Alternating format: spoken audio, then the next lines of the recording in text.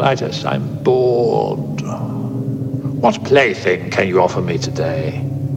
An obscure body in the SK system, Your Majesty. The inhabitants refer to it as the Hellwing Power Hour.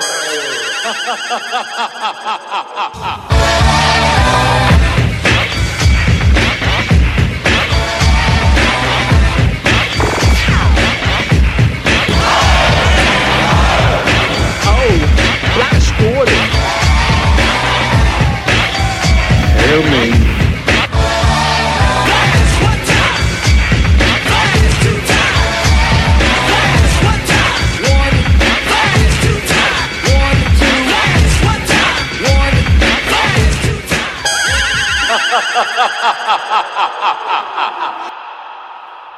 Hello, everybody. Welcome back to episode 12 of the Hellwing Power Hour. That's right. Number 12. I think that's right. Is that right? Yep, it's number 12. Yes! Right after number 11. I'm Rick, one of your hosts here, and I'm here with the only man I know that has nightmares and puppet flashbacks, Mr. Danny Bennett. It's true, and I'm glad to finally have that out in the open. It's something I've struggled with for years, and I've been hoping that it wouldn't come out as a desperately dangerous secret to my political career. But now it's out there. Nightmares, puppets, it's all me. And it couldn't be more appropriate for this weekend's episode because coming out, we're about to do The Howling and The Howling 2, which features both the stuff of nightmares, including a very, very cute werewolf, and also puppets. That's right. And Christopher Lee. And everything in between, man. Christopher Lee, Sybil Danning, Dee Wallace. Reb Brown.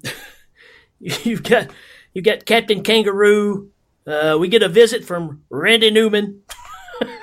Shaka Johnny Khan. Mnemonic is going to be here. Osmosis The Jones. Last Action Hero. Osmosis Jones. Yeah, Chris Rock. The Waverly Brothers. I mean, we're going to have just about everybody. And Major the people Payne. that we don't have, we're going to make sure to bring in later. And we're just going to add like sound bites and pictures. It's going to be an extravaganza of The Eliminators. The Eliminators, the Cyborg, the Ninja, the Swamp Rat, And that chick from Denise Star Trek. Craddock. Yeah. Denise Craddock. Denise Crosby, not Denise Craddock. Who's Denise Craddock? I don't know. Your mom, I guess. I don't know. That's not my mom. That's not my mom. Okay. All right. So, yeah, we'll be right back with the awesome, awesome guest that we're having today from Kruger Nation, Mr. Johnny Krug. We'll be right back. We'll be right back. Hi-ho, Kermit the Frog here with our very special guest star, the Hellwing Power Hour. Yay! Okie dokie, everybody. Glad that you're with us. Man, we're going to have a blast with this show, no doubt about it, because we have the awesome Johnny Krug from Kruger Nation joining our show, man. And this guy is absolutely awesome. You might have known him from, if you've seen the pictures from, or also the audio for the commercial for that incredible group, Meatloaf Craven. And so we got to hang out with Johnny in Texas, and just a super cool dude, man, and just a joy to hang out with. We actually won some prizes together, too, so that's awesome. But everybody, welcome to the show, Mr. Johnny Krug. Here's Johnny. That is awesome. Hey, man, what's up? Thanks for having me on, guys. I'm excited to be on the show. Yeah, man, we've been talking about this for a while, even before we got to Texas, and getting to meet you face to face just made us realize, yeah, man, we got to get with this guy. And Danny's on here too, if you didn't know it. It's just like when we're in the recording studios, Meatloaf Craven, and I'm trying to get my tambourine in, and all he does is shred on the guitar. I'm just waiting for my turn, you know. Shut up, kids. Shut up, Linda. You need All a right. double handy. You need a tambourine and a maraca. Hell yeah. Oh, man, that'd be awesome. A tamaraca. So we are both big fans of Johnny's show. He's got a show called Kruger Nation. And I'm telling you, folks, if you're a horror fan or a exploitation fan, this is the show, man. We took a lot of ideas from his show without him knowing about it. But we fessed up. We said, yeah, man, we kind of stole this from you. But it's a fantastic show. Johnny, just tell us about yourself, man. Well, I mean, I've been podcasting. I started on YouTube in like 2008 or 7, around there. And if you guys, I don't know if you guys have heard of Cadaver Lab. It was a big horror podcast back in the day. And their co-host, Sam, left the show, and I was invited on from my YouTube channel. They invited me to actually co-host Cadaver Lab. So that's where I started podcasting. And from there, it's been just, I went from there to Cinema Corps to Kruger Nation, and I just jump around a lot. I mean, I do my own show, and I love it. I mean, I love doing my show, and I want to bring it back pretty strong. But I can always make time for guest spots because I love talking to other people. My show is a one-man show, so talking to yourself for an hour is kind of different than actually being able to communicate with somebody. Right. And actually, that's what's impressive about it is, most shows you get 2 or 3 people, and just like we're doing now, talking over each other, Johnny's putting this thing together by himself, and it's really impressive that one person can do that. I couldn't do it. There's no doubt about it. I just couldn't do it by myself. I didn't think I could do it. I mean, that's the thing is I didn't think I could do it. And after the first few episodes, people were like, hey, we're liking it. So I just kept doing it. I mean, myself, I don't know if I could listen to one of my shows, but other people seem to enjoy it, so that's all that matters, I guess. Well, I will say that Duncan McLeish actually said himself that Johnny Krug is the rock star of podcasters. How about that? That's pretty awesome, especially coming from Duncan. Yeah. Well, considering Duncan's keyboard solos, put him pretty high up on the rock and roll cred. Hail Ming. I'm just waiting for Duncan to switch from that stationary keyboard to the guitar. Yes. Yeah. We got to get that going. I think there's actually a picture of him floating around of him with one. That's really? Pretty yeah. Unless he has a necktie tied around his head like a headband, I don't care. Yeah, that's a different degree of awesomeness, man. When you get the guitar and the headband, look out, man. That's some J.J. Abrams kind of crap. Get some lens flares in there. Lens flare. I think from now on, I mean, Duncan, hopefully he'll hear this, but I think from now on, every picture he posts of himself should have a little bit of lens flare. That'd be awesome. I might can arrange that. I'll just sneak his pictures off and replace them with a little flare in them. That'd be awesome. All right, man, let's get to it. Let's get into this movie. First movie we're going to talk about, Howling, 1981. And to give us a synopsis, I hope you're ready for this, Johnny. We got our favorite musician, songwriter, Randy Newman. Hi, I'm Randy Newman, and they asked me to come tell you about this little song. It's called The Howling. It came out back in 1981, and they say it's a horror movie. Boy, I love them horror movies, boy. The song goes like this. After the rebels have been brutally overpowered by the Empire on their new werewolf planet, Lycanthrope Skywalker takes advanced crochet training with Scott Baio. It is also directed by Spike Lee and stars Eddie Murphy and Shaka Khan. Werewolves all over the place, trying to get in your face. Better get back to Scott Baio's place. Well, that's the place to be. A werewolf with lightsabers, then that's cool, man. You gotta like Spike Lee. You gotta like Spike Lee. Hey guys, after hearing that, I think I watched the wrong movie. Yeah, I don't think I watched the same one either. But I will say this: I can't even stop laughing. Can we get Randy Newman to do every synopsis for eternity for like every movie? I would love to hear him do like "I Spit on Your Grave" or like E.T. Just anything. I tell you what, you get your show back up and running, that will happen. Oh, okay. There's your incentive right there. That is plenty incentive. Holy crap.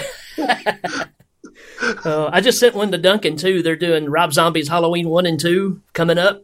And I sent him one of Randy Newman singing about both songs or both movies, and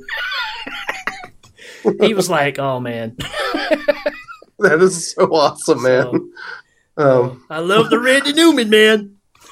I love the post-apocalyptic werewolf theme because this movie is like anything but that. But that sounds like a better movie almost. Well, I just took Empire Strikes Back and put Scott Baio in it. All right, man. Leia loves Chachi. Or Chewie loves Chachi. That'd be awesome. Chewie loves Chachi. Oh man, we just made a groundbreaker right there. All right, all right. Let's maybe that ground should stay intact. So I'm thinking. All right, Danny. You know I always pick on you, man, because you're the smartest one in the bunch. Why do we watch The Howling? All right. Well, so The Howling. I'm going to give this a personal note. Normally, I give kind of a reason for new people who have never seen this movie to watch the movie. Well, what I'm going to say is this. This movie affected me so much when I was a kid and it came out. In 81, I would have been 6. Right. So I'm sure I saw it later. I mean, I just didn't see it when I was 6. But around 10 or 11 years old, I had a series of nightmares. And when I started watching this movie to remind myself of it, I realized that those nightmares were directly from The Howling. Wow. Yeah, I had a dream where I was in a cabin being attacked by werewolves from all sides. The werewolves looked just like werewolves in The Howling. They were a little bit off. They weren't quite the same as werewolves in other movies. And it was a series of nightmares. I had them over a series of weeks where I would wake up thankful that it was just a dream. And it was all that cabin that she goes to in The Howling, the colony. There you go. Thanks, Joe Dante. Appreciate that, buddy. You scarred my friend for life. I've always had a nightmare about having Christopher Stone's mustache, but for me, this was one of those movies that it always gets compared to American Werewolf in London, and I love both movies, but when I'd always heard so much hype around American Werewolf, but nothing around The Howling when I was young. And when I saw that, I was like, okay, I like that movie. It's a good werewolf movie. But when I saw this, like Danny said, it really affected me. Like this movie, people say this movie has comedic elements, but besides Dick Miller, I don't see any comedy in this movie. It's pretty brutal for a werewolf movie. Yeah, it's pretty straightforward, and I always thought that was weird too, because I guess maybe in a party type setting, maybe it's a crowd rouser. I don't know. I've never understood the comedy part of it either. Maybe. I mean, maybe because it's Joe Dante too. Because I know his movies have a little bit of. He comes from the Corman family, so it's got a lot of schlock and a lot of camp. But this movie, lacks all of that. I mean, this is. I mean, see, American Werewolf. When I saw it, I got the comedy and I got all that. But this one, I was like, that's the reason this movie. Like, I think it's a legitimately scary werewolf movie. Yep, I agree. I think it is a straight up werewolf movie, and we'll talk about the other one here in a little bit. But as far as what Danny was saying too, I remember just seeing the trailer for this on TV. I was 11 at the time, and the trailer was the same way with me. It floored me, and I still have a visual in my head of seeing that on TV and going, "Oh my gosh, this is so scary looking." And of course, you've got the mouth coming through the wall with the claws coming down.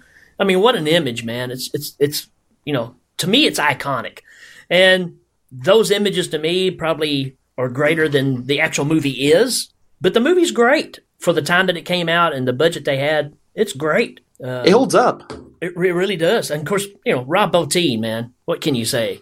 Those effects, you had Rick Baker doing his thing over on the other side, but to me, the Bottin werewolf is still what we think of when we think of a werewolf, the one that stands upright with the long legs in the back. And this is the first time you really saw that. And great. And, when I was reading on this, I noticed that Rick Baker had been working with them, and then he got pulled away to go work on American Werewolf. Yeah.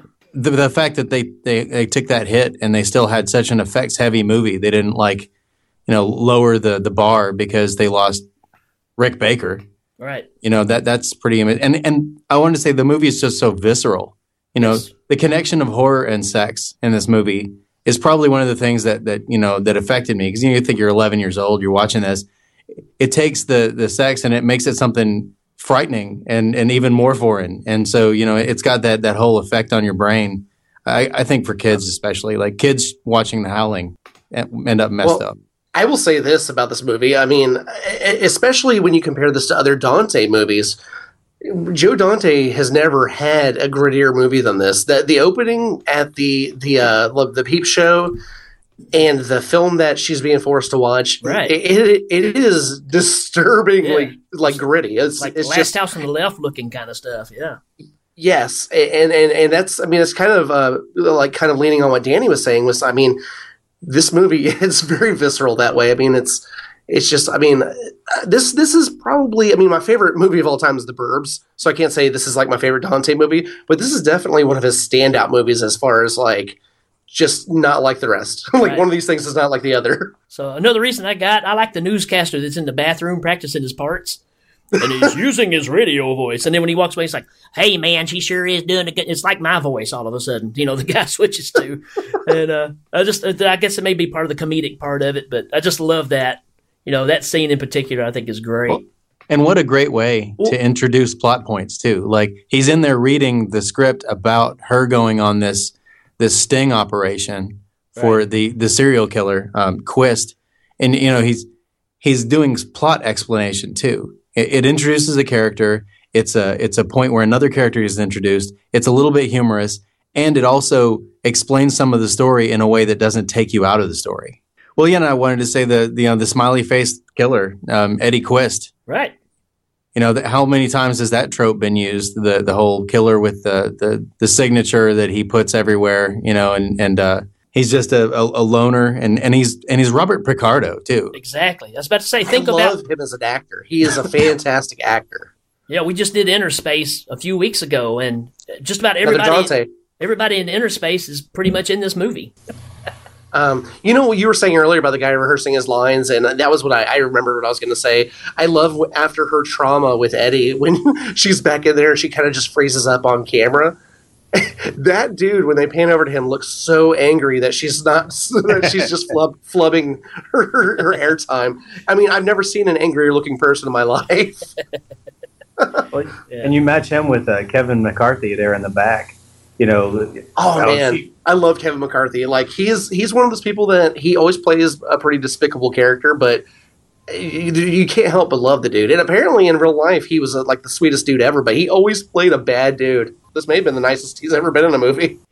You can intersplice parts of this movie with Gremlins because it has really the same kind of look about it. Have you ever noticed that? Oh, yeah, but well, I mean, again, I'm going to go back to Dante because there are certain camera shots and certain ways he like frames things that are very much like a lot of his films. Because I thought the same thing about. I thought Gremlins. Right. I thought Piranha. Like just a lot of the shots. He has a lot of like I don't want to say crane shots, but a lot of shots coming from above, like kind of lowering down onto people that are like lower in the scene. And I like that because usually you see a director like Michael Bay or somebody do that. And I hate bringing up Michael Bay, but you see somebody do that. And usually a crane shot or a descending shot is usually from really high, but Dante does it almost like 2 feet above their head. And I like that. I mean, that's my cinematography nerd coming out. All right, another reason I've got to watch this crazy movie. This is just a public service announcement from Helming. If you go to an island or a resort and they're having a night barbecue with John Carradine sitting there, don't go. Because it's only going to be a bad thing. Well, he's babbling incoherently, too, almost. Yeah, I mean, but the perfect time to have a barbecue is, like 2 o'clock in the morning. Yeah, something's up. Well, what about Slim Pickens over there? Slim frickin' Pickens. That's on my notes. Yeah, he's right there at the midnight barbecue. Hey there, how are you? I don't say anything like Slim Pickens. Yeah, it does. You sounded like Igor or something. It was I'm Slim Pickens. I love that. That's the new Slim Pickens, though. It's better than the old Slim Pickens. Oh yeah. And then you get, you know what though? Once they get there to the resort, I think there aren't a lot of people that aren't creeps. Oh yeah, the whole place is nuts, man. And of course, when you got a lady, the hot woman over there, is just like Sacagawea mixed with Elvira. There's just some weird stuff going on, man. Well, I mean, maybe it's my 2016 train of thought thinking, but in 1981, I don't know. Maybe it's just me thinking nowadays, but when you go to drink some punch that somebody's serving to you and you say, what's in it? And they just say, just drink it. I'm not drinking it. You can tell me what's in the damn thing. Yeah, is Bill Cosby around? That's probably not a good idea. Exactly. You see right here, we got the werewolves. And want somebody opposite the werewolves? She got attacked by a Saint Bernard and now a werewolf. Here's another reason to watch The Howling. Dee Wallace. Enough said. Oh, yeah. It's Dee Wallace. Okay, you say Dee Wallace. I love Dee Wallace. I think she's fantastic. But what do you guys think about Dee Wallace on the tennis court? Because, oh my God, those shorts were painted on, dude. Yeah, they were. Oh, they were 80s shorts. The crowd likes it. That was my favorite part of the movie. I mean, not honestly, but that's the best she looked in this movie when she was out there playing tennis. I mean, it was weird too because the whole movie she dressed pretty modestly, and then all of a sudden in this tennis scene, she's like, I mean, she's just coming out like full force. Maybe she's making up for lost time. Yeah, I love me some Dee Wallace. Oh yeah. I mean, we grew up with her, man. She's been in so many things we grew up with.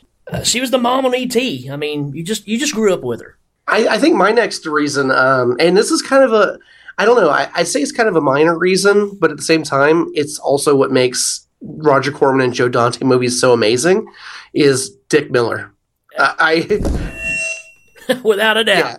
Yeah, Dick Miller, I mean, he's only in 2 scenes in this entire movie. And funny enough, he plays his character from Bucket of Blood, Walter Paisley. Right. Which I didn't know until I saw the credits, but he plays this guy who runs this like occult religious bookstore, and he's so quirky and he's just being himself pretty much. And oh my God, he's like, if you want a book on it, I've got any book on any subject. And he's sitting there harassing people who are just kind of browsing through cards and things. And it's I don't know, there's something about it. I mean, the man's working and he's on top of this sliding ladder. And instead of coming down and greeting people, he's asking the dude to slide him down to another section. Yeah, and he's a cab driver in Interspace. We had to mention him there too. I mean, he's just the hardest working man in Hollywood. That guy was in every movie in the 80s. And really, yeah, he always nailed that character part too. That's the thing is like Dick Miller. I mean, most people like they know his face and stuff. But the funny thing about Dick Miller is he's in like 5 minutes of most movies, aside from like, Bucket of Blood and Little Shop of Horrors kind of stuff. And to make that kind of an impact, man, you've got to work. He's worked his butt off. I mean, just to be in such little parts in all these movies. Right. Yeah. He's just, again, it's just you grew up seeing him and everything. And this is probably my favorite character because just like they said, oh, do you believe in all this stuff? He's like, look, I'm selling stuff here. You want a book? There's a book over there. It's just great.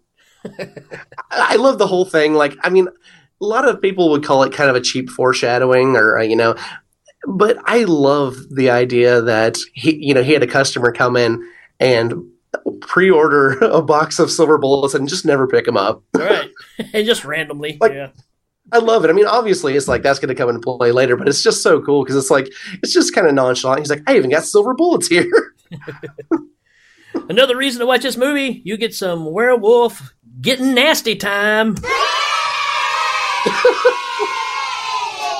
Yeah, it's not for the kids, but really, I mean, this is the first movie I can think of where you saw some werewolves getting it on, and yeah. And it's I mean, and it turns to a cartoon shortly after, so it's kind of kiddish. Yeah, sure, right. It's for the kids. It's educational. I have it right here on my notes. Werewolf sex. I mean, you just don't get that in every movie. Yeah, that's all it says. Werewolf sex. And what's the deal with crazy fur coat guy?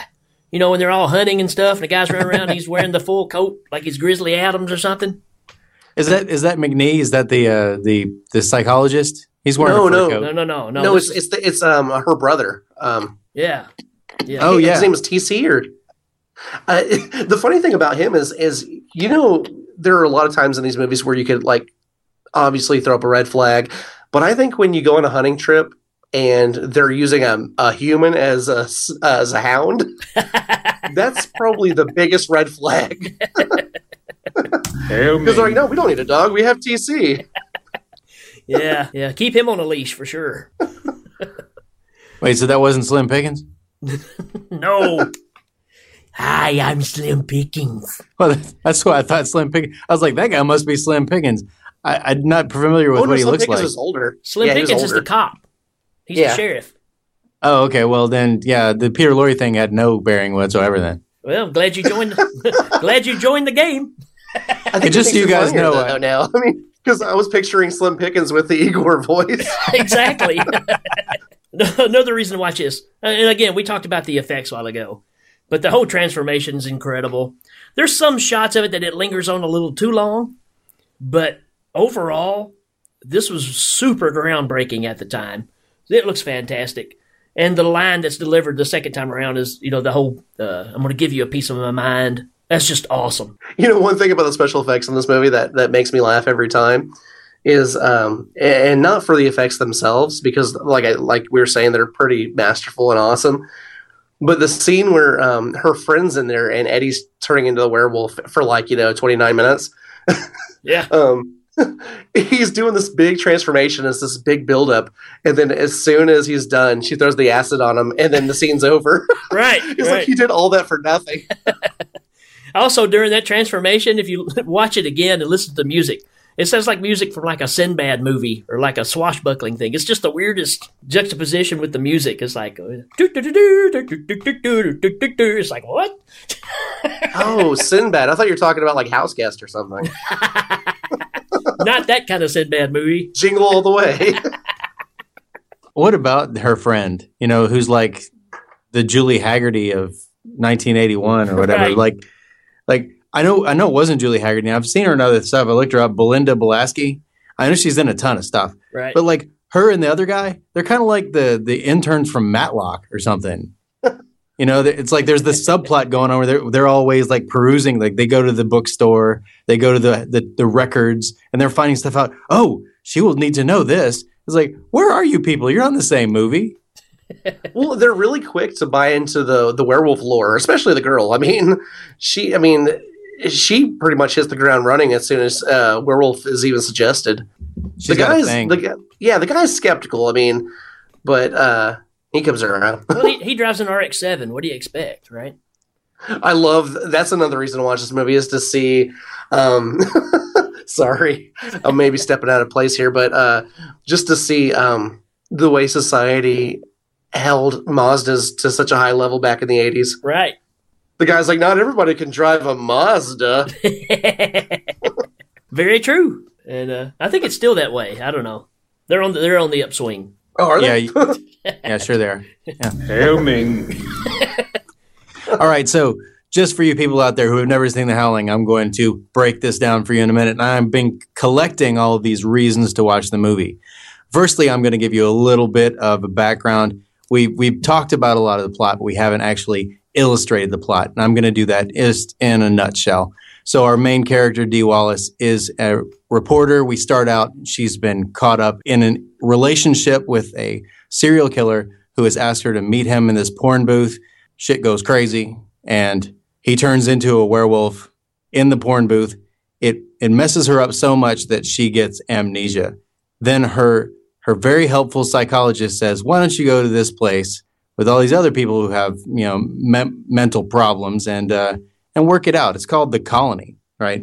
So that's where we are right now. We're at The Colony, which, spoiler alert, it's full of werewolves. But reasons to watch this movie so far, it gave me nightmares as a kid. And not just nightmares like, oh, I had nightmares about the movie. And Rick also, just from watching the trailer, was messed up for life. It's still messed up today. Yep. It's underrated. There's a werewolf connection to American Werewolf in London, but this one kind of gets swept under the rug. So you're going to watch it and you're going to see something other people have not been paying attention to. It's legitimately scary and it's visceral. It mixes horror with sex, and it does it in a way that really kind of resonates in that horror portion of your brain. So it's disturbing and gritty for Joe Dante.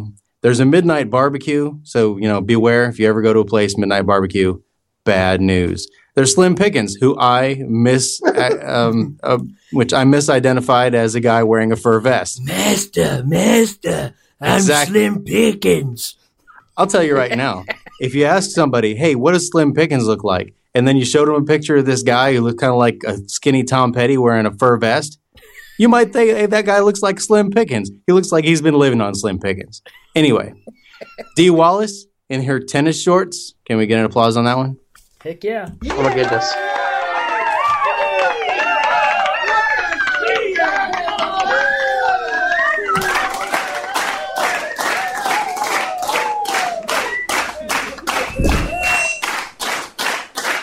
All right. Then I got 4 more points. The 4 points to get us up to speed.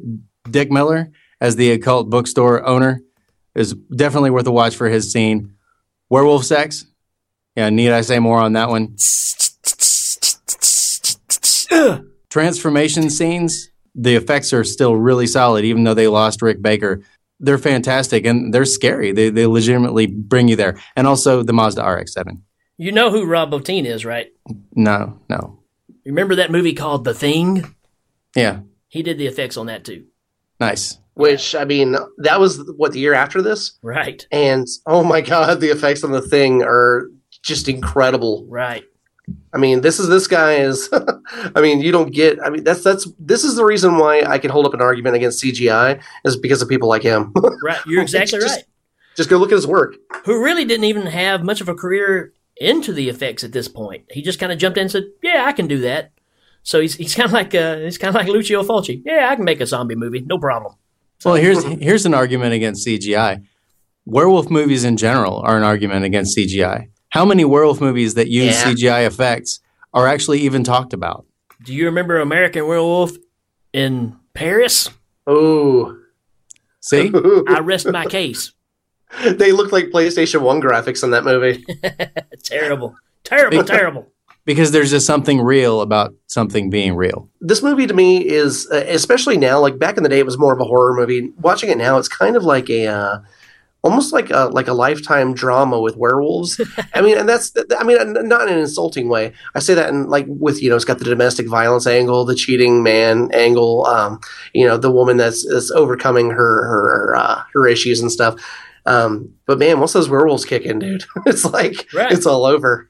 Well, to me, it's the best way to kind of sell this thing is saying, hey, if you like Gremlins, you're going to like this movie because it's got the same kind of feel, same kind of shots, same kind of cinematography. But, when the werewolves kick in, they're a little scarier than Gizmo. Well, I think Johnny makes an excellent point in saying that it's not just a werewolf movie. It's got a lot of werewolves in it, and it has a lot of werewolf plot. But the characters aren't just there to be harrowed by the werewolves. They're there because they have legitimate reasons in their life.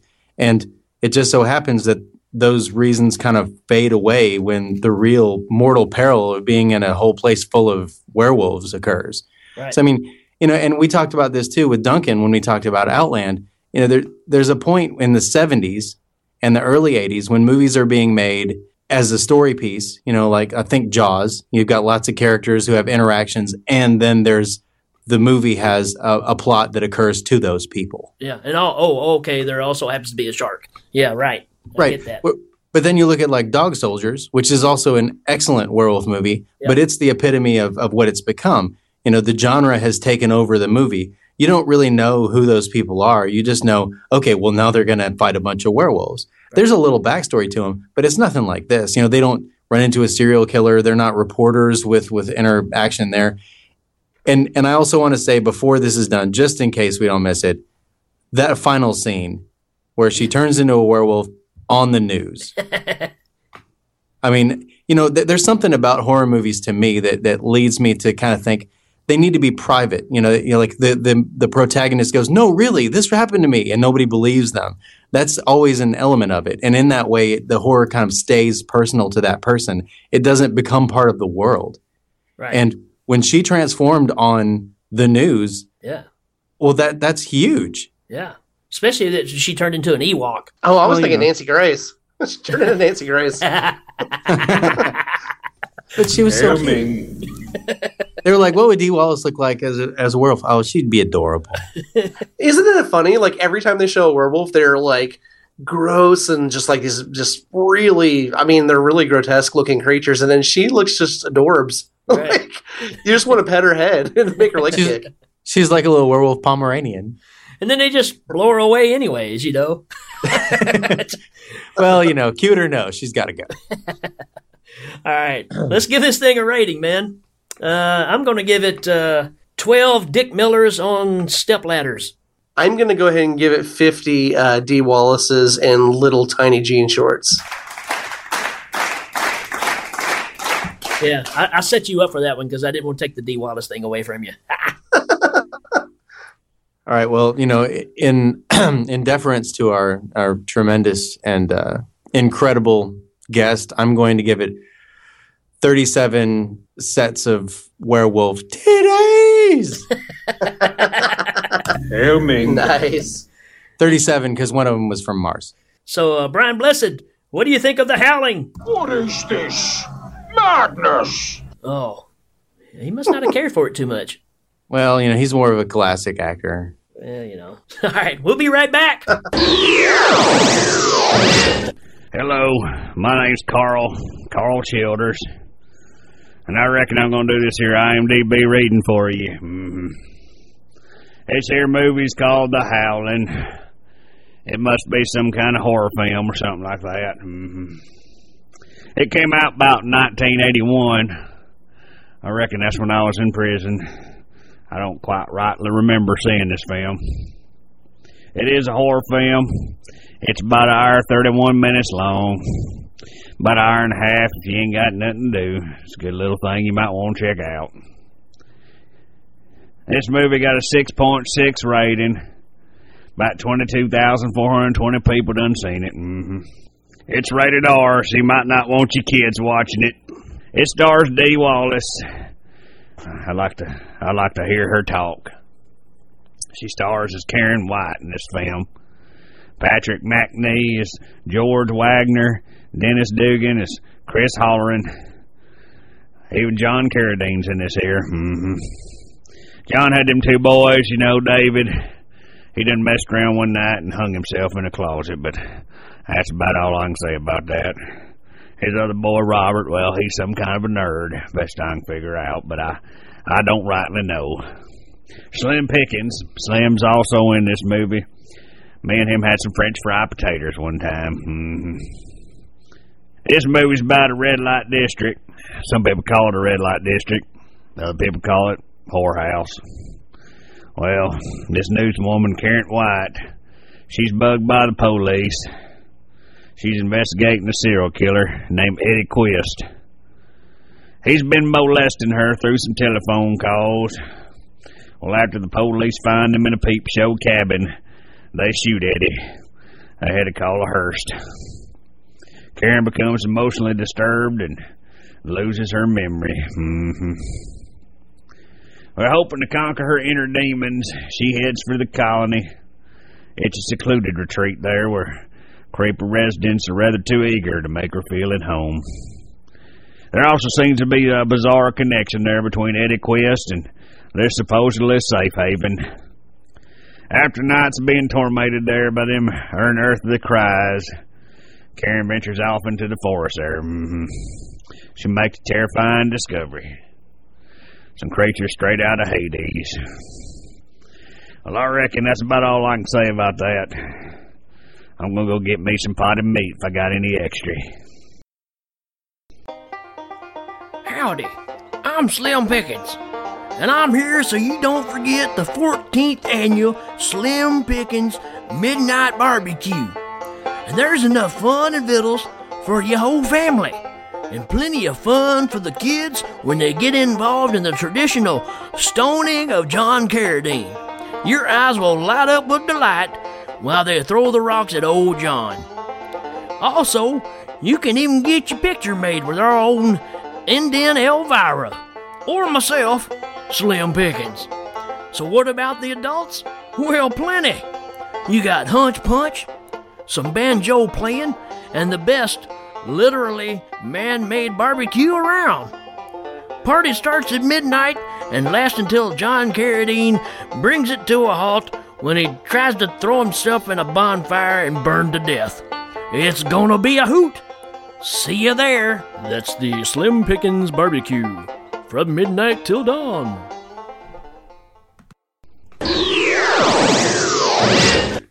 All right, we're back for the second round. This is The Howling 2, and before people start going boo and all that kind of stuff, let me just say, this movie has a lot of things the first one doesn't have. Yes, no doubt true. about it. There's no Joe Dante. There's no Rob Bottin. There's no Dee Wallace. There's no Dick Miller. And there's definitely no Slim Pickens. Yes. Slim Pickens. But what this movie does have... Got my drunk voice going on all of a sudden. Yeah. I'm drinking Sunkist and I'm getting tipsy. You're excited. I like it. Yeah, I love this stupid movie, man. But, yeah, what it does have... Sybil Danning. That's right. Even bad acting and all. Sybil Danning. So, I don't know, man. This is one of those movies I saw early on. Different director, Felipe Mora, who's done some just stellar work, such as The Beast Within. And don't forget that alien movie, Communion. Instant Wait, is that the classics. one with Charlie Sheen? That's The Arrival. That's The Arrival, yeah. Okay. Okay. Communion is Christopher Walken. Communion, you're talking about, it's the Schreiber novel. Okay. Yeah. And also, and I'm sure we'll bring him up a bunch of this, you get Christopher Lee, man. Come on. And Johnny posted this earlier today, and it just made me drop my head because Johnny posted that this is the 1 year anniversary of us losing Christopher Lee. And I immediately said, man, what a way to tribute this guy. And been talking about his greatest achievement, The Howling 2. Your sister is a werewolf. That's right. So this is going to be interesting. I haven't heard this one yet. To give us a synopsis for The Howling 2, here's the Beatles' Ringo Starr. Hello, this is the famous Ringo Starr, and I'm here to talk to you about one of my favorite movies. Of course, I'm talking about 1985's The Howling 2. Your sister's a werewolf, or as we called it across the pond, Sturba, werewolf bitch. The plot goes a little something like this. After countless millennia of watching, waiting, and stalking, the unholy creatures known as werewolves are poised to inherit the earth.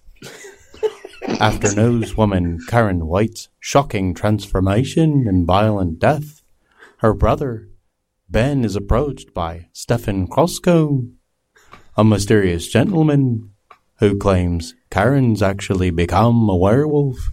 You think he would have seen that on the news broadcast. But this is the least of their worries. To save mankind, Stefan and Ben must travel to Transylvania to battle and destroy Sturba, the immortal queen of the werewolves, before she's returned to her full powers. It's a bit like dealing with Paul on a night where we were having trouble recording. Well, Rick and Danny, take it away. Was he just reading the back of the box? Man, that just went on forever. I don't know, man. I don't know. Thanks, Ringo, for not mentioning me. Yeah, what was up with that? Well, there's a reason he wasn't an original member. Yeah. There's a reason I can play drums better than him. Oh. Burn. All right, man. I'm going to kick this one off. The first reason to watch this movie, and by no means is this a good movie. This is one of those so bad it's good movies. Let's just go ahead and put that out there. So bad it's good. I recommend that you check it out just for the fact. Don't watch it by yourself because you'll be like, this is a total piece of crap. But if you get about 5 or 6 people over and it's Miller time, Dick Miller, that is. But he's not in this one. But still, if it's Miller time, throw this movie in. This movie is incredible. And the first thing you get to see when the movie opens up is Christopher Lee in space, reading with a skeleton. No explanation. Just Christopher Lee flying through space with a skeleton behind him and reading from a book. If that doesn't say this is the most epic opening to a movie ever, I don't know what does. It's quite titillating. That's later on. Yeah. Oh. And well, Christopher Lee, man, later he apologized for this movie, which, you know, shouldn't apologize for things that are fun like this. Sure, it didn't come together right. Sure, it has some weird 80s stuff in it, and it's got a plot that's incoherent and terrible acting. And they kind of scrimped on the special effects and the transformation scenes, which are part of what you watch a werewolf movie for. But you know what? When you watch it, it's a movie. That's right. And you'll hear something like this, followed by this. A lot. It's like every time some guy turns around, there's a... What's that over there?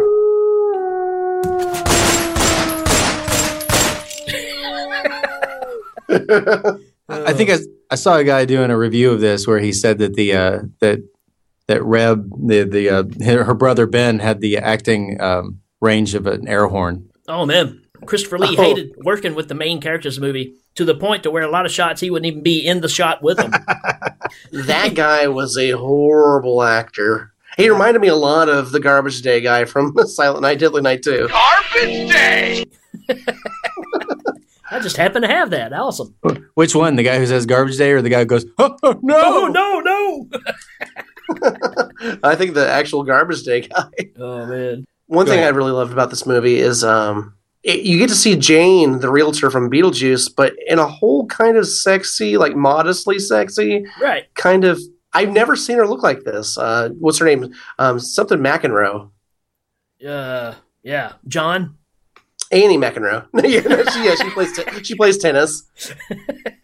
Well, they've been doing those kind of surgeries lately. So, well, you know what's weird though is Beetlejuice came out in '89, and this is '85, and right. I don't know if it was just makeup or what, but in Beetlejuice she looked like 10, 15 years older than she did in this. Yeah, who knows? It was just strange to me, but oh man, the scene. I don't want to get graphic or anything, but the scene when they first get to Transylvania and they're hanging out in the hotel room, him and her.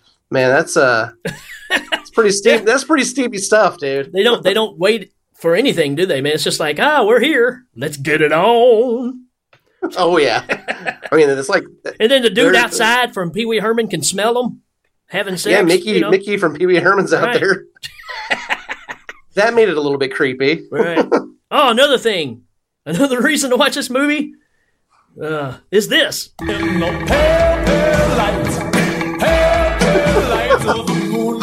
You hear the song like 50 times in the movie.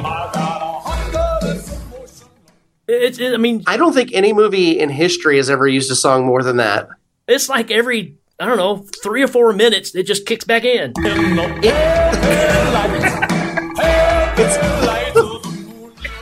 Anytime there's a cut scene, it plays. Like, they're on a train, all of a sudden it starts playing. They're like...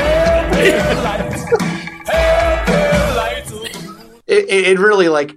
I honestly, 100% I'm being truthful, I've never heard a song more played in a movie than this one. Right, and the whole ending credits too, man. I mean, they're actually showing the band. I guess that's the band that's performing the song, but they got their royalties worth out of that movie, man, because it's the only song in there. Question? Yeah, I have a question. That band. There's the scene where they're playing and the werewolves all start turning and stuff, and they're talking about how it's time to go hunting or whatever. Was that band just like, were they just like werewolf friendly? Like they're not anti-werewolf, or were they actually part of the clique? Or I don't understand. Because if I'm playing on stage and if we're up there doing the Meatloaf Craven thing and people start turning into werewolves and stuff, I'm going to probably freak out. That's right. It's going to be some of this. So...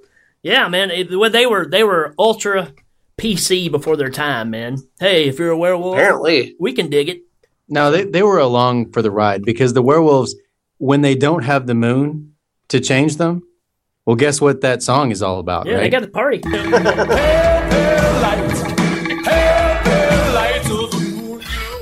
So you're saying this is basically like the werewolves 1985 safe space? Like they go hang out with the band and listen to this. Well, yeah. What I'm saying is that it's a little known fact that lycanthropy can be tripped by two things: A, the lunar light from a full moon, or B, a song about the full moon that's played 60 times in the span of a movie. What song do you speak of?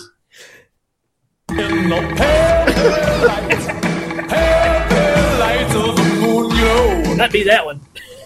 It's pretty bad in a movie like this that's even without subtitles on by the end of the film. Actually, not even by the end of the film. 30 minutes into the film, I know every lyric to that damn song. Exactly.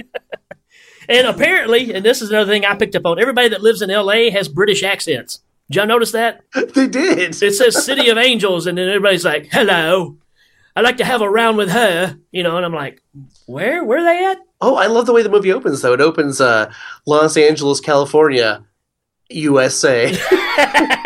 as opposed to Los Angeles, California, Tokyo. It's Los Angeles, California, Latvia.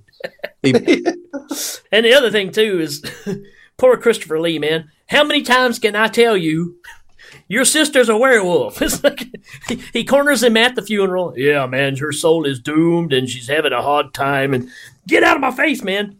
I'm just trying to tell you, your sister's a werewolf. And then they go back to his house later on. It's like, so what are you trying to say, man? I'm trying to say your sister is a werewolf. How about this, Ben? I've got a videotape of your sister turning into a werewolf, and I'll show you right now. Which is the worst. Work? It's the worst reenactment, too, because you've seen... Oh, it's bad. You watch The Howling, and then you watch this one. It's like... Remember you used to watch those crime dramas? They do like, this is a reenactment? This is worse than those, man. This thing looks terrible. Looks like a little Chinese man there with some werewolf makeup on and a dress. Yeah, it's like not the same like news desk. She's not wearing the same clothes. It doesn't look the same. It's bad. It's bad, but it's so awesome, man. It's supposed to be like footage from the actual like news broadcast, and it looks like somebody did it like in a found footage film. It looks like it's like a handheld camera, right? It doesn't look like a news broadcast at all. They've got 58 cameras in the studio, and it looks like it's handheld. It's just ridiculous. And you'd think something like someone turning into a werewolf on the evening news. I mean, today it would be all over the internet, but even then, somebody would have seen it. And how about the warehouse scene, man? I mean, you talk about comic gold right here. When dude gets bashed in the head with the bottle, then the dude behind him's like, "Oh, you shouldn't make him mad. He really gets nasty." Then he gets hit by a log, just out of nowhere. It's hilarious. And like the effects at this point were limited to close-up shots of a werewolf face and like werewolf arms like reaching out from places.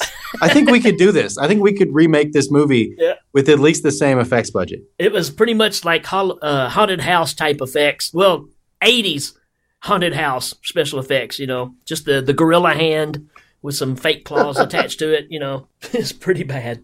But it's just awesome. That dude get hit by the log, man. I can watch that over and over. So to catch us up on the plot so far, the plot. Tell me. Christopher Lee comes down from space to tell us about something in front of a skeleton, and the brother of the character from the first Howling, who was never mentioned in the first Howling, is at the funeral of the character from the first Howling, who doesn't look anything like Dee Wallace at all, and then they end up in Europe. Transylvania, the dark country. Well, I mean, there's a little more than that. He convinces Christopher Lee, who is a werewolf hunter, right, who uses titanium because silver don't work, y'all. That's right. He tells them that they would have to go and defeat the master werewolf in Transylvania. Right. And really, that's the best I got because that's all he got, really. I just this movie. I mean, I don't even know where to start on this movie.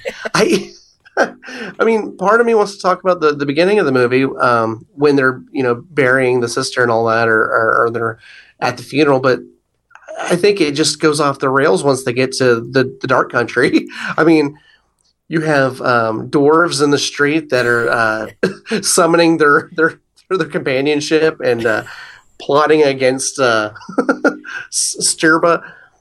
I do think one of the creepiest things in this movie is Mickey from Pee-wee's Big Adventure. I think that it could be his look, but for some reason I didn't get the same vibe in Pee-wee's Big Adventure that I got from him in this movie. I like every time there were a lot of nude women around him, and every time he just looked like a kid in a candy shop. He goes berserk. Like one would. Yeah. But I like the effects of this movie, and mainly because they are just not nearly as well done as the first Howling, but the scene where Sturba comes to life and you have that digital breath like being transferred into her. Yeah, like life force, yeah. Oh, yeah. All the way from like that kind of effect all the way to one effect in this movie did gross me out every time it happened, and I don't know why. Maybe you guys can tell me why it grossed me out. But there was an effect that they showed a lot where when they're transforming, it looked like a bunch of daddy long legs coming out of their back. Right. Like, it was their hair, but it looks so gross. Yeah, yeah. Well, they had to make it thick enough that they could actually push it through there or pull it through, I guess. And I think that, also the effects were limited to, hey, they're having sex, they're naked, so there's a lot of nude flesh. Every time we cut away and we cut back, we'll just glue more hair to their skin. Right. Which I have to say, man, I mean, if you compare the werewolf sexy time from the first movie to this movie, it's a total different thing going on here, man. This one you can't even explain. It's so much to the fact that they cut back to it like 3 times. It's very animalistic in this one. Like, I mean, and that's the first movie. It was animalistic, but it was like believable. In this one, it's like they're like doing caricatures of what animals would look like or something. And it's, like it's almost like you're telling yourself, "Yeah, I can't believe what I'm seeing right here." Well, the scene where Mickey and Sybil Danning are like necking, pretty much. Right. It's like cringeworthy the way they're like kind of biting at each other and snapping. It's iconic. Let's just leave it there. You will have to fast forward this movie to get from Christopher Lee in space down to the werewolf whatever this is. Yeah, the werewolf connection. Hey, is it safe? Is it safe, Sybil Danning? I want to talk about the craziness at the mausoleum, man. So Christopher Lee walks in here to stab dude's sister with the titanium stake, and then it just all breaks loose. There's a whole bunch of this going on.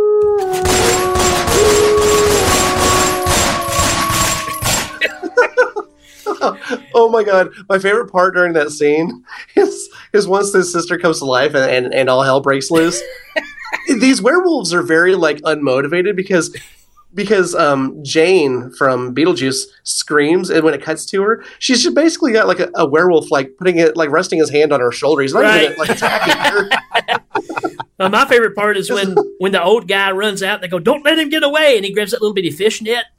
And dude's later, he throws that little net on him like that's going to keep him there. I was wondering why that fish net was in the church or in the mausoleum. I mean, the net's probably, I don't know, 3 foot by 3 foot, and he throws it on this guy laying on the ground like it's going to keep him, quarantined or whatever. Well, it was also after they already shot him too. What you didn't see was when they threw the net over him. They also went shh, shh. That's what does it. That is fantastic. And I love the fact that when Christopher Lee tells them he's going to the dark country, they're like, "We're with you 100% of the way." And the look on his face is like, "Oh, hell no. I don't want you to go." Well, it's funny too because like what was it right before that the guy's like threatening to shoot Christopher Lee if he stabs his sister. Yeah. And then he's like, I'm with you, man. Behind the 100% of the way. I guess he just had nothing better to do. It's like, well, my sister has died and I don't have a job. And who's the chick? Who is she? Does he know her from somewhere? See, that's the thing that kind of confused me too, because they weren't romantically involved. No, they met at the funeral. Well, the thing is though, like, she was good friends with the sister, but the sister worked at a news station, but this girl is a writer, so she writes for the people say that they know her from the news, but she talks about how she's like a newspaper journalist or something. Yeah. So I'm like, is she a TV personality or is she a writer? Yeah, it didn't make any sense. So I've kind of got the Danny thing going on here. Like I said, I wrote so much stuff down. I'm just going to spit out just a bunch of things here right quick in a row, okay? Do it to it, man. All right. The werewolf sniff. When the werewolf woman gets to Transylvania and gets off, and her and Mickey are sniffing each other. That's great. The car ride that is Christopher Lee, and he's sitting in the back seat, and she's like, "Seems like we're just going in circles." "Well, it's because you're a woman driver," and he's just in his back just saying, "Kill me now. Kill me now." He's back there like reading through the clauses in his contract. Then you got the werewolf. How much more must I deal with? You got the werewolves that are traveling in a army truck for some reason, and they stop and pick up these hitchhikers, which these two guys, the two gay German dudes. You're right. They're just singing "Roar-de-Roar-de-Roar" down the road, and they just pick them up and have a quick little snack. Then they go down to what I call Trent Reznor's house.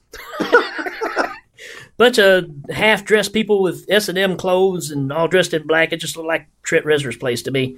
I know, I've been there. It seems like a lot of the clothes the women were wearing were kind of poorly designed because it seems like they had openings where you wouldn't want openings. Right. Well, it's like they made one size for everybody and it's like, it don't really fit on me. Yeah, just wear it. It'll be all right. Just like Vernon Wells with the chainmail vest, It don't really fit, but just wear it. Werewolf sexy time. We were talking about that. I love the fact that Christopher Lee is running around killing people and nobody cares. I mean, the old woman on the side of the road is changing. He just, kills her and everybody's like, yeah, no big deal. Just keep moving. Just go into town, No big deal.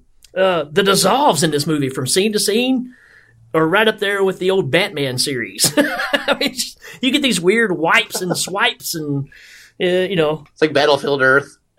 Oh. How about that never-ending street party they're having? This thing goes on the whole time they're there. It's like it's just all they do. I mean, it's they're there for several days, and this party just keeps going on. To celebrate the full moon. Yeah, but good grief, how many times is he going to have a full moon in a row? Well, that's what I mean. Like they're partying before the full moon. And the whole town. Remember Balky from Perfect Strangers? I think this is where Balky came from, because this whole town feels like a whole bunch of Balkies. Bronson Pinchot? I don't know his name. He was just Balky. Yeah, that's him from Beverly Hills Cop, yeah. So Balky, though, I mean, like the character Balky came from this town, yeah, quote unquote Transylvania. Yeah, because they just all act like a bunch of Balkies running around. So like you guys watch more of it than I did in review. The town and the festival and stuff, isn't it a whole lot like Subspecies? Doesn't it seem a lot like the Radu thing, like people on the street all the time, like the same village kind of cut scenes and? It's probably. Well, I think this was shot in Czech, but the Subspecies was all Romania, I think. But what's the difference, right? It's like look at their idea of what L.A. is. So. Yeah. America. One thing though about this movie that there are all these little this movie the first movie didn't have a lot of jokes or anything, but this movie was kind of chock full of them. And one of them that, to me would be pretty off-putting was when they check into the hotel and the guy's like, "You're in room 666." And he's like, "It doesn't look like you guys have 6 floors." And the guy just laughs.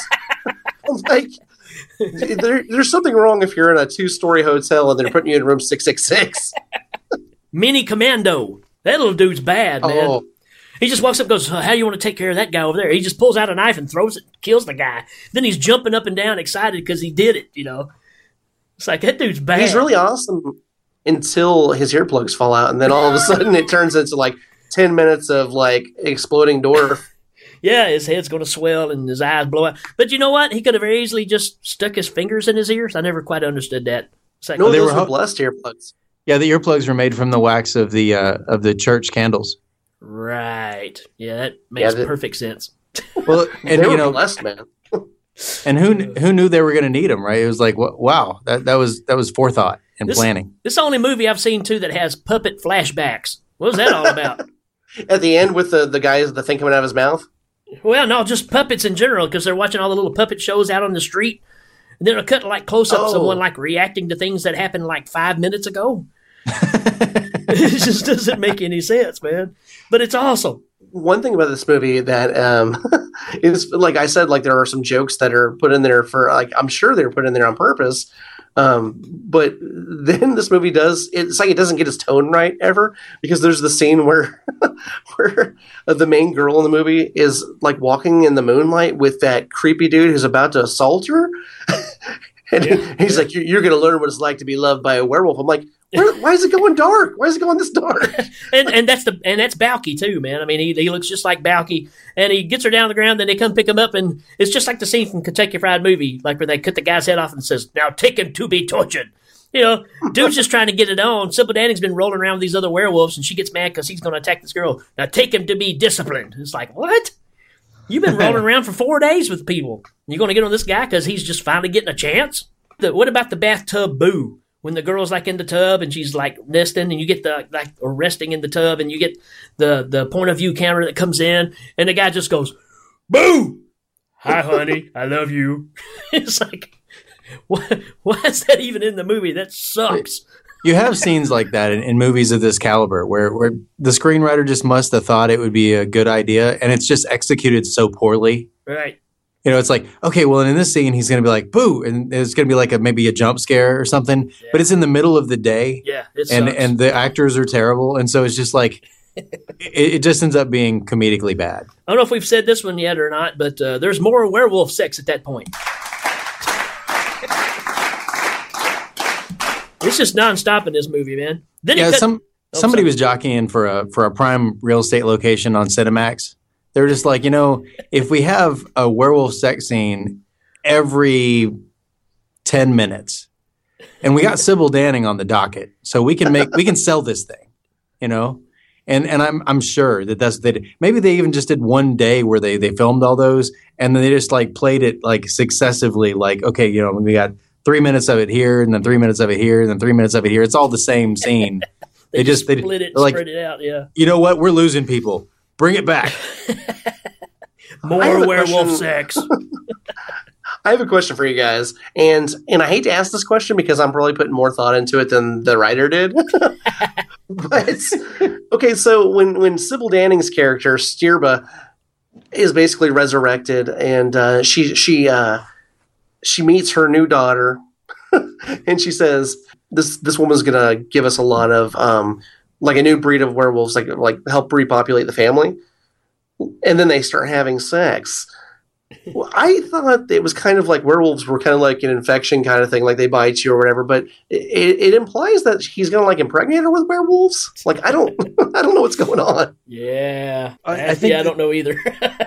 I think that might have been part of the Christopher Lee thing at the beginning, where they're saying, you know, werewolves are made, but these ones that have to be killed by titanium are generations old. So the idea is that there are these like, you know, legacy werewolves that are like bred to be stronger every generation or whatever. Because she's not really a werewolf either. She's doing witch stuff, you know. She's she never really casting does spells and Besides the sex scene where she's sitting in that like chair next to him, and she's basically got on like something from Jim Henson's Creature Shop. I was going to say, to me, it's I've got Sybil Danning in the Rob Halford outfit. Pretty much, yeah. She's just writhing around in Judas Priest attire. Right. Oh, I love the scene where the dude's in bed with the girl, the hero and heroine of the movie, and dude's just cleaning his pistol while they're laying in bed. Oh yeah. Again, it's just like, what is going on here, man? And I don't know if it was the actor. I'm pretty sure it was, because he wasn't a great actor, the Reb Brown guy. But like his character was very very hot or cold, man. Like he'd be good to go in one scene and happy go lucky, and then like 5 seconds later he's just snapping and like screaming at the top of his lungs while shooting werewolves in the face. Or it was an emotional time. He just lost his sister. And you gotta love. We were talking about Mini Commando a while ago, but little dude falls down, and he even sounds like Arnold Schwarzenegger. It's the reason I called him Commando, because he goes, "I lost my earplugs." And I wanted, he really does. He does, and I wanted him to say, "Get to the chopper." Yep. I've got in my notes here. His head's swelling up, and he's like, "It's not a tumor." That's straight out of Total Recall too. Right. With the eyes bugging out. Yeah. Right. Yeah. I think we might have found Arnold Schwarzenegger's missing performance. or, and hear me out on this, maybe the movie Twins with Danny DeVito was a biopic, and this guy was his real twin. Maybe so. What? Mind blown. I can't take it. This will fix it.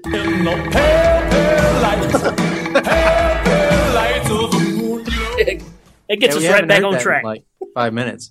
Hey, but I do have in my notes of the dwarf. I have a killed so nice they did it twice. Because first his eyes explode, and then like later he shows up as possessed. He's not really a werewolf. He's just kind of like a possessed creature, right? Right. And they throw him out the window, and of course, in every window in an '80s movie and a horror movie, near the end, there's like a wrought iron fence out at the bottom. Yeah, so So, to me, if you want to see where they spent the money for the budget of this movie, there's two things. One is paying that band for using the song so much. Two is this wall of skulls. You know, they got the girl that she's got her strapped up outside. Yeah. And you look at all the walls. Oh, that is cool. It is pretty dang cool. I have to give them that. That's pretty awesome. But I guarantee that's where the money went. Because it didn't go into werewolf stuff, for sure. Also, it's the first movie I've seen Captain Kangaroo ever be in. That priest that's with them at the end looks just like Captain Kangaroo. He didn't last very long. No? Well, of course, he gets probably the coolest death of all of it, though. He gets to fight that rat thing. That the thing that's like flapping around on top of her staff. Right. Well, and doesn't it violate his mouth? Oh, yeah. A lot. Like for a long period of time. Right. So here you go, people. If you want to watch The Howling 2, make sure you stop the fast forwarding to see this incubus, jump over across the room, flapping its wings, and violate this priest's mouth for a while. Because, man, you're never going to see anything like it again. Never again. Never again. Except maybe in Fright Night 2. Hey, there's a part that's kind of like it in Young Sherlock Holmes. There's a part in it, too. It's in Schindler's Fist. Hail Ming. Okay, let's see. Get down to the 3-on-3 battle. You got your three main werewolves and your three main people, I guess, in the movie. Oh, at 1 hour and 15 minutes into this movie, you got to do a freeze frame. And I'm telling you, I looked it up. It's 1 hour and 15 minutes. There's a frame. There's no explanation for it, but there's two old ladies wearing like Lone Ranger mask by the throne, and then some dude is some kind of weird Danny DeVito jester looking guy. No explanation. Don't know why they're there. You got to stop it and look at it. I'll try to put a picture of it on the Facebook page. It's just, you talking about scenes being out of place. This one's got it, man. I mean, it's the greatest moment of just going, yeah, I have no idea why what's going on here. So yeah, at 1 hour 15 minutes, you got this scene. Every other scene in the movie is Sybil Danning ripping her shirt off. Yeah, to this song.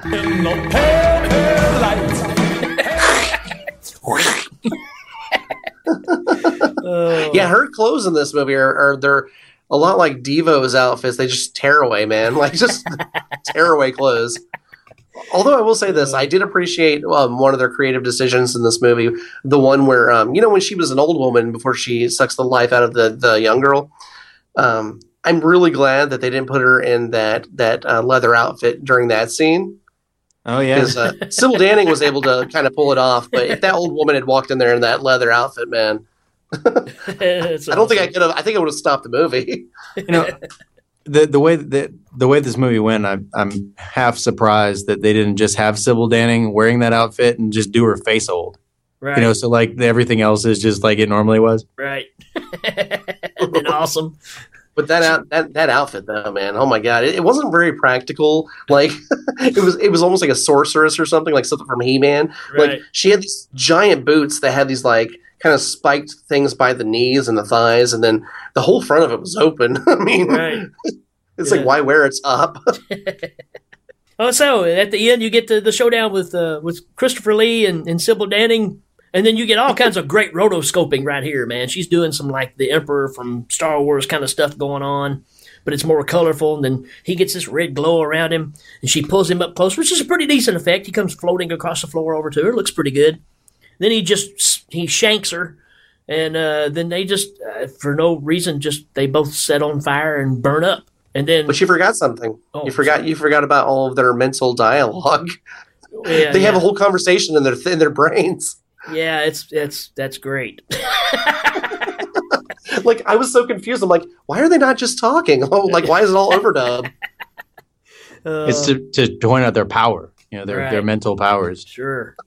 Yeah, it's fantastic. So yeah, they burn up, and then you get one more shot of the rat bat thing, and you see the head of the Captain Kangaroo priest laying there on the ground, and the rat bat thing's mouth or head comes out of that dude's mouth, and that's kind of a creepy little thing there. Isn't it another rat bat thing? Like the first rat bat thing went away, and that's the one that it impregnated into him that's a good scenario. That could be possible. I think you're doing better than the writers did with that. That would actually be a better idea than I think they put than the thought they put into it. Right. Well, they were just like, "Hey, we have this rubber thing. Let's use it again." When she dies, though, when Sturba and Christopher Lee go down in flames, the bat thing, when it comes back out of the mouth, it like shrieks in horror, like it's like upset that she's dying. Yeah. I like that because it's like, Mom! It was so weird because it's like I didn't assign emotion to that creature, but apparently they're giving it emotion. It's like Salacious Crumb, I think. Right. I think the guy who did the review that I watched some of actually called him Salacious Crumbs. I can't call that my own, but he was dead on. That thing looks just like him. Pretty dang close, man. Pretty close. All right, we got anything else to say about this incredible movie, folks? I just say watch it. Like I said, get some friends together. You're gonna laugh, and it's entertaining. Even though if you watched it by yourself, you'd be like, "Yeah, I'm not watching this." Together, it's very entertaining. Yes, I watched this movie how many times with Rick? How many times did we watch this movie? Several times. Actually, we went out and purchased a copy of it so we could watch it over and over. At Media Play. Right. I like this movie, but like you said earlier, I like it for the reasons that you're not supposed to really enjoy a movie. I like it because it is so bad. Right. It's like on the level of Troll 2 with better acting. But it's funny. Like, I think most of the budget, I think between the band and Christopher Lee, I think that's where their budget went in this movie. And you kind of bring up a good point, too, because I will not sit and watch any of the Howling movies after this one, because to me, they're worse. The third one's terrible. Yeah, this one is more entertaining than anything that comes after it. And this is kind of where it stops with me. You won't hear me do much on marsupials or any of those other ones. This is kind of the stopping point for me on these. But this movie's fun. It's just 80s schlock. For sure. I will say one thing about this compared to the first one is that the runtime for this one and the first one are almost identical, but this one seems longer when you're watching it by yourself. Like you definitely want to watch it with other people, like you said. Like, this is not a sit alone and watch The Howling 2. Right. All right, let's give this thing a rating real quick. I'm going to give it 666 Father Captain Kangaroos. Oh, wow. Father Captain Kangaroo. Well, I'm going to give it 2 homunculus demon bat rat things because there are, in the movie, 2 homunculus demon rat things. I'm going to give this what seemed like an entire week full of full moons and 99 Hershey Kiss werewolf nipples. All right. And as always, Brian Blessed, what do you think about this clunker? Give me the remote control. Oh, he don't like it very much. Oh, what a shame. All right, we'll be right back. Do you have a werewolf problem? Are those unholy creatures roaming about in your basement or attic? Silver weapons are not powerful enough to fix your problem? Consider this solution. Titanium. Why are the werewolves not dispatched by your slaying methods? They are outdated. Titanium is the only metal to slay most pesky werewolves and keep them dead. Dead. Dead. Dead. At the Titan Armory, we have all your conventional weaponry and much of unconventional variety in titanium. That will kill the werewolves for good. Visit the Titan Armory online at www.howling2palelightofthemoon.com. Solve your lycanthrope problem today. Has this ever happened to you? God, this party's boring. Yeah, if they don't play some better music, I'm out of here. Now you can go from zero to hero with the Howling 2 soundtrack, full of songs you'll never forget, like this one. No pale lights of the moon glow. Yes, your parties will always be a hit when you crank out the classic songs. Remember this one? No pale lights of the moon glow. And you always get that sentimental feeling when you play this classic. Do your dreams again, Howling.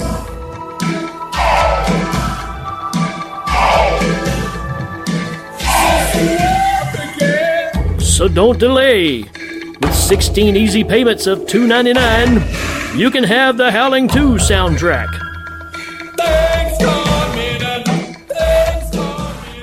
This is the best party ever. Hey man, is that the Howling 2 soundtrack? Yes, it is. Well, turn it up, man. No pale, pale light. Pale, pale light of the moon glow.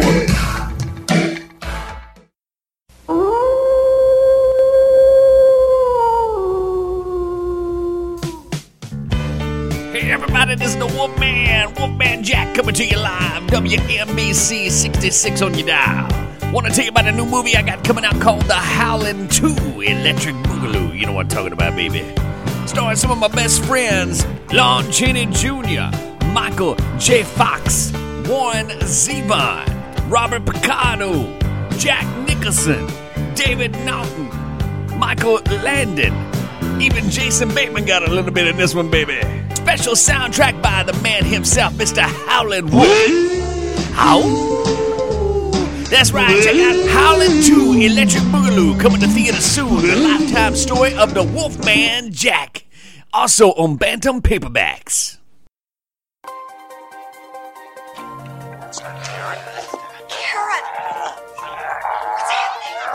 This is Channel 2 News, and we take you live to Danny Bennett on his Christmas in July story. Take it away, Danny.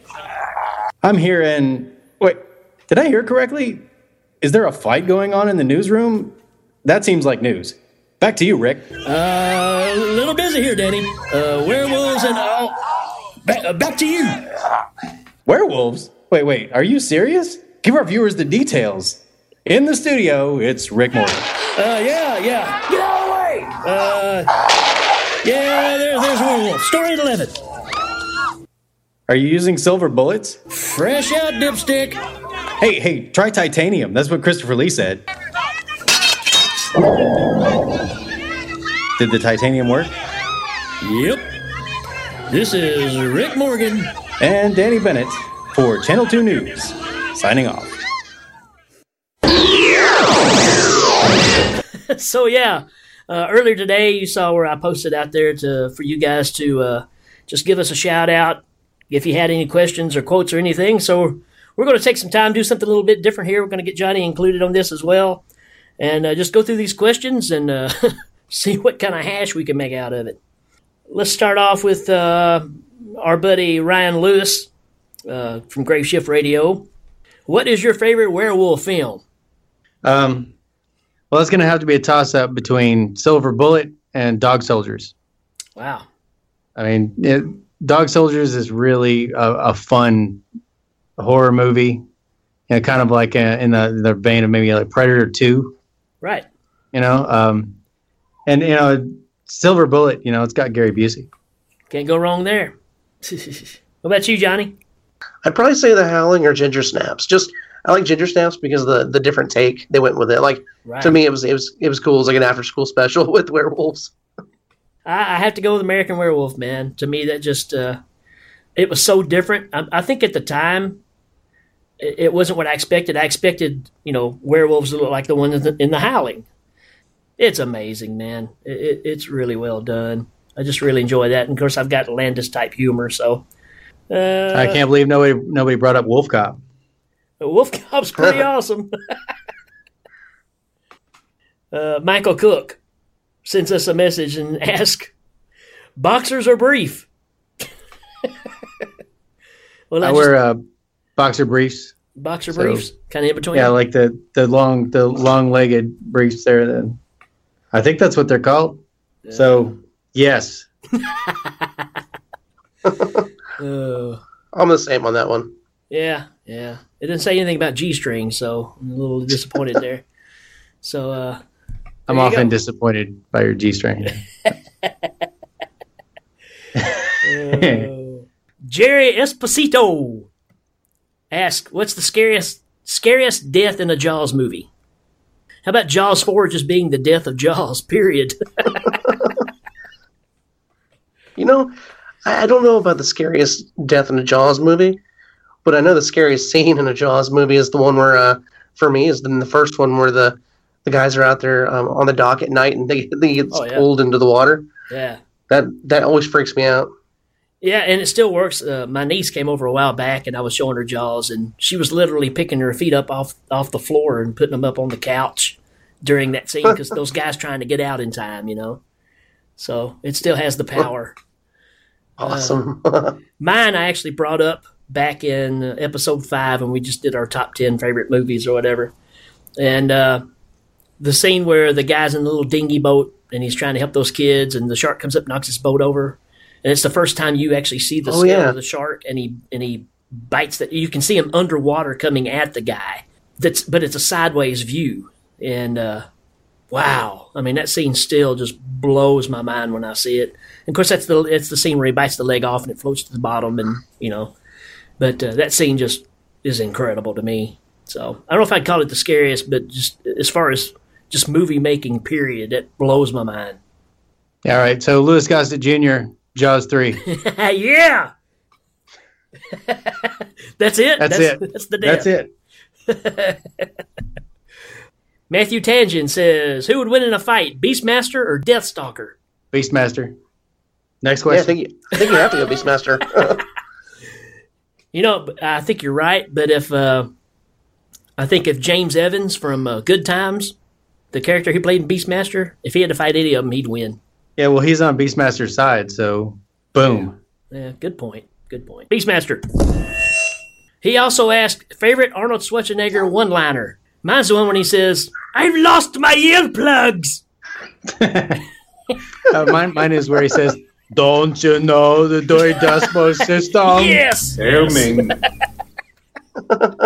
Oh, man, UHF is so great. It's the best. We Man. live our life by UHF. I honestly don't think I have a favorite Arnold quote. Well, you can just do one that isn't Arnold like we just did. Oh, man. Yeah, that's probably my favorite one is Welcome to Primetime, bitch. Oh, I love when Arnold came through the TV. Welcome to Primetime, bitch. Yeah, I remember that.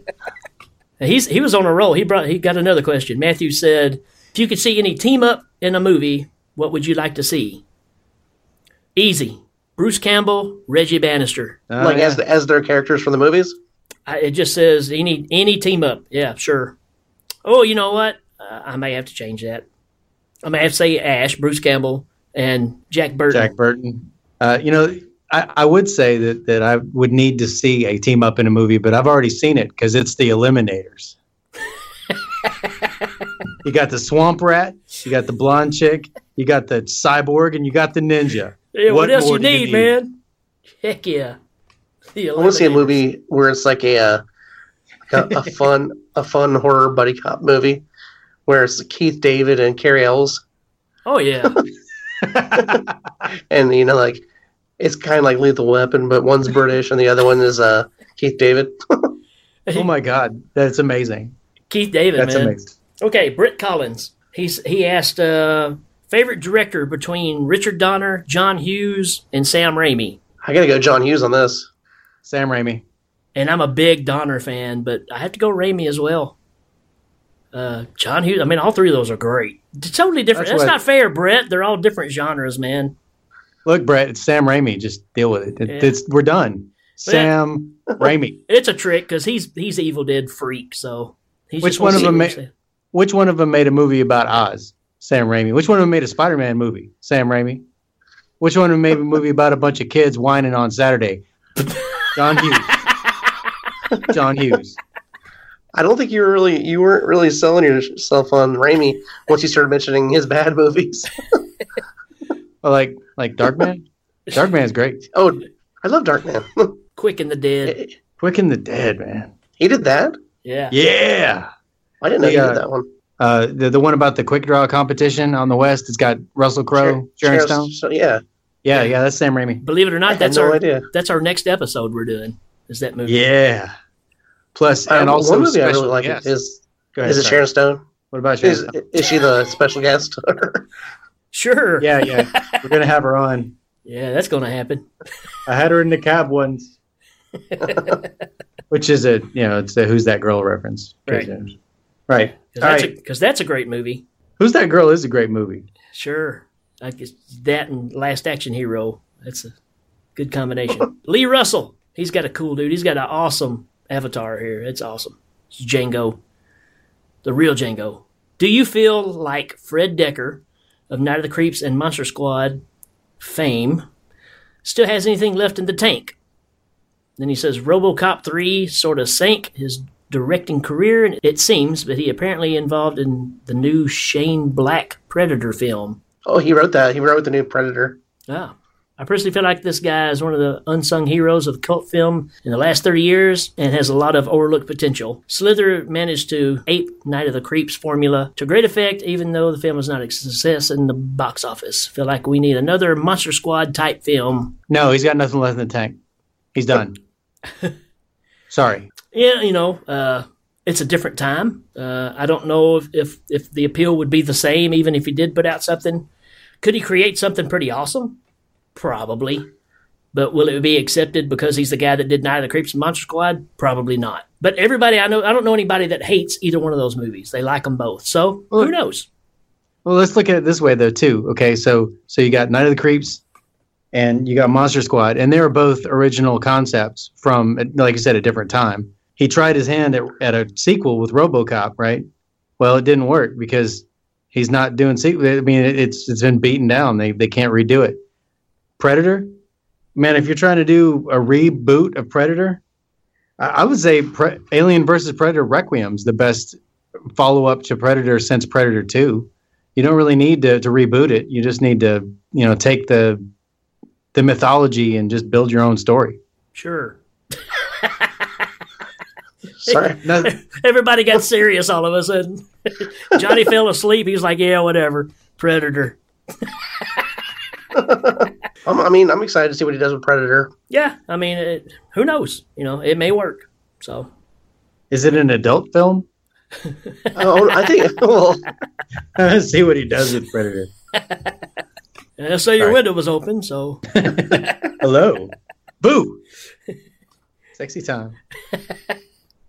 Oh man. Okay, Kendall Stevens, our buddy Kendall, says, "Why is cold pizza so dang good?" Because you're hungry, man. Right. I've always heard sex was like pizza. When it's hot, it's good. When it's cold, it's still pretty good. Johnny, I think I prefer cold pizza. Right. Oh, good. I don't think I want cold sex though. When times are hard, you take what you can get. Just ask an Eskimo. All right, next question. Misty Marchant sends in, why does KFC in England not have biscuits of the extra crispy option? Huh? Because it's Kentucky Fried Chicken. It's not meant to be in England. Because biscuits in England are cookies, and so you can't have that. What is she talking about? The extra crispy biscuits? I've never seen those. I never have either. Come to think of it, I think she may be making stuff up at this point. Good news, Misty. We don't have them either. They do have extra crispy on the chicken, just not the biscuits. Hey, Kendall Stevens says this and points it back up at it. Yeah, because he's like, yeah, that's a good question. So, okay, Kendall, I need you to answer Misty's question because we're unfamiliar with the crispy biscuits. Go. Joe Parker, what's the one flick that makes you cry anytime you see it? Any genre. A fiction movie has never really done that to me. I mean, Big Fish got me teared up at the end. But man, I'll tell you what, Dear Zachary, the documentary, had me bawling like a little kid. Oh, have you guys seen that? No. That'll ruin your day. Good to know. It's streaming on Netflix if you do want to ruin your day, though. It's an excellent documentary. It's a ride. It's like Making a Killer, right? Is that the? Yeah, kind of. And that can ruin my day, man. I was mad as hell after watching those. Oh yeah, this one. Honestly, people told me that, like, oh, you're gonna cry watching. I was like, no, I'm fine. I watch documentaries all the time, and right. I'm sitting there 2 hours or an hour and a half into it, sobbing on the couch. Yeah. I'm telling you, man, it guts you, man. That movie. Oh, you know the answer to my question or this question for me, but I'll tell you it again. Groundhog Day. Howling 2. Every time I watch Groundhog Day, I cry. And I'll tell you why. I mean, like, people are, well, Groundhog Day, it's when the old man dies no matter what he does. Every day, he goes back and tries to save that old man. You know, he tries to feed him. He tries to take him to the hospital every day. And, you know, they finally say it's just some people's time, you know, and he's like, not today, right? Every time, I just start bawling. Wow. Of course, I cry a lot. I can, I mean, of course, Howling 2. Sturva. I can honestly say that I've never had a film make me cry. I've had some heavy emotions. You know, Schindler's List obviously was, you know, kind of rough. You know, just makes you want to never say anything bad about anybody again. But this is coming from the same guy who said Schindler's Fist earlier. Hail Ming.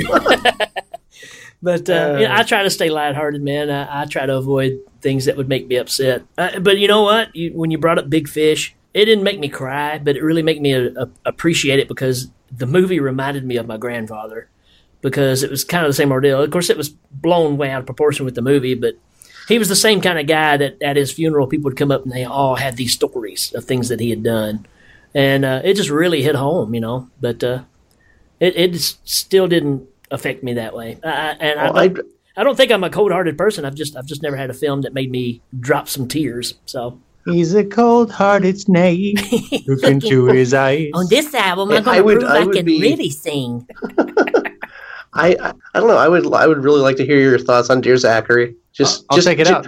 I mean, I say do it when you're feeling pretty happy and stuff. Because if you go into it low, you're going to come out lower. Oh man, you'll walk out of that movie singing "In the Pale Moonlight." In the pale moonlight. That's awesome. Hey, hold on. I think I can do that. What the hell, man?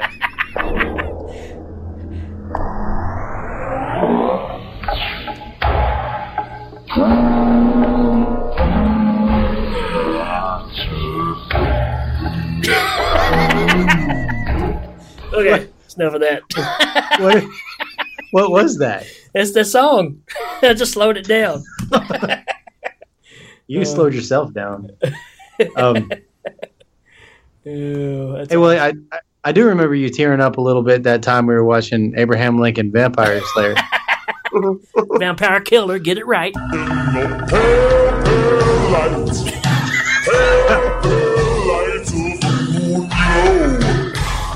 Hey, it's typo negative. Glenn Danzig? Sigourney Weaver? Flashdance? See some werewolf boobs. In the pale, pale light of the moon. Howling. Oh, crap. All right, next question. You got it. It's Mark. Yeah, Mark Allison, our dear friend, says, how many bears could Bear Grylls grill if Bear Grylls could grill bears? I'm going to say one. All I can think of is him sitting in a police interrogation room, like just like angrily interviewing a bunch of like butch gay men. Bear Grylls bears. Your answer is the best. I would just say 3 because that's what the owl said. How long it took to get to the center of a Tootsie Roll Pop. So I just figure you won't need to grill more than one bear, but it depends on how much information you need. Okay, we got one more. So got one more from Gary Hill. Send us a message. Hey, Ricky. Hey, Danny. Hey, Johnny Krug. This is Gary from the Sin Beef Podcast and the Two Drink commentaries. Just saying this voice message. He asked for some input on your show and what you guys are talking about. First off, what you guys are talking about is Howling 1 and 2. It's no big secret that I don't love the first Howling film. I discussed it on a very early episode of The Beef with I forget who. I'm really bad at this, but yeah, it's all right. I think it just takes a while for it to get going. I can't deny the effects of Rob Bottin. They still look really good on screen today. But I think a lot of stuff about the film turns me off, including your finale with your Mon-Chi-Chi D. Wallace werewolf. Howling 2, on the other hand, is it's a lot more fun to me. And I'm one of those weird people who love Howling 2 way more than the first Howling. You got Christopher Lee in wild 80s clothes with those funky sunglasses on. You got Sybil Danning in her booby montage towards the end, and she's a cheesy bad guy that only they can deliver. And I just think it's a lot more fun. And it's not like it's a great film. It's just a fun film to watch for me. And I don't get the same feels from the first Howling as I do as The Howling 2. My sister is a werewolf. Of course, you got Ray Brown too. Can't get enough of Ray Brown. Can't get enough of Ray Brown. He's just a wonderful actor. Over dramatic. Bring me that Dakota. Yeah, that guy. But as far as the show goes, guys, you guys did a great job. You guys are a great addition to the Legion feed, and we're happy to have you. I'm looking forward to having you guys on my show eventually. Whenever you guys can grace us with your presence, just pick a show and we'll do it. Have a good one, and talk to you guys soon. Bye. Well, there you go. I didn't hear a question, Yeah, so I'll I just didn't make either. one up. It's okay. I think he asked, what kind of T-shirt should I wear to work on Monday? And the answer is, you can wear anything you want because you're fired. No, but thanks for the input. That's cool that you're listening. And I would love to be in on this whole Last Action Hero Demolition Man thing you got going on. I just have too much life going on right now. But I do love those movies, especially Last Action Hero. I necessarily don't, so it may not be a good thing to have me on your show. I don't want to hear it, Big Bane. But yeah, man, we appreciate you listening, and obviously we want to, get you on the show as well and crank out some stuff. He gave us some ideas earlier of something that we could tackle when he comes on the show, so looking forward to that too. So appreciate the input, bro. Well, that was a lot of questions for the first time we ever had a Q&A. So yeah, I'm surprised. I'll call it a success. Yeah, why not? So that means we'll never do it again. Yeah. I attribute it directly to Johnny Krug's presence. Without People a just doubt. want to know about the enigmatic and recently silent Johnny Krug. Right. Or recently silent, like on your show, or recently silent, like you went, weren't there rumors that you had passed away or something? Yeah, that was kind of weird. That was something that was really strange. Someone had told me that not too long ago. It was about a year ago, probably, and I was very weirded out by that. The way it was phrased too is like it was, man, someone had told me you died, and I'm like, oh, cool. You could have said, it's because Christopher Lee didn't come in and stab me with a titanium stake. Yeah, I came back. You came back. I got better. I got much better. I think I'll go for a walk. You're not fooling anyone. The funny thing is, I mean, that rumor may have started though, because there was this one time I actually I had some, what are they called, like blessed earplugs, and they fell out in the middle of a freaking Miley Cyrus concert. Hell me. And so it was like being close to death. They came in like a wrecking ball. All right, everybody. Hope you enjoyed the show, man. We had a great time. Again, we just want to thank Johnny for being on the show with us, man. We had a great time, and appreciate you coming on, buddy. Thanks for having me on. This was awesome. Yeah, we'll get you back in when we find some more trash to go through. Yeah, this I wish I had been more prepared for this episode, but I've got a lot going on. That's not an excuse for putting out inferior quality product, though. And right. I just wanted to, make sure I let you know that I'm super glad you're here, and I hope you come back when I can be more on the ball. And I hope that it didn't make the episode separate. You guys really carried The Howling 2. It was a labor of love. Yeah. No, like I look forward to coming back on. I thought it was a fun episode. The Howling 2, I think there's a lot of I think basically Sturba carried that movie. Absolutely. And John and Christopher Lee was trying to drop it. Yeah. They're like, get off my back. Howling 2. All right, man. We appreciate you hanging out. We'll talk to you later on. Say goodbye, right. Johnny. Peace. See y'all.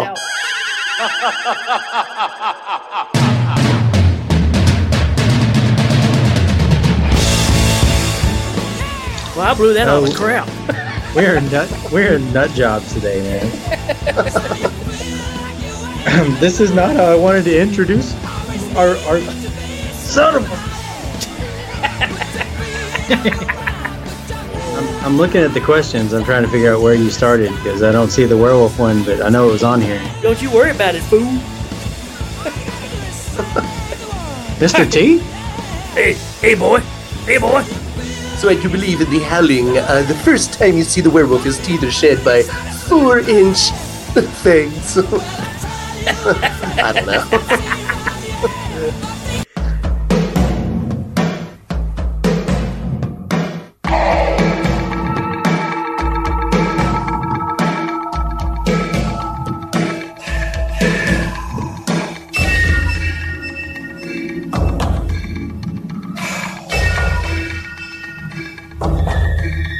In the pale, pale light of the moon, yo. I got a hunger that's emotional, hunger that I can't control.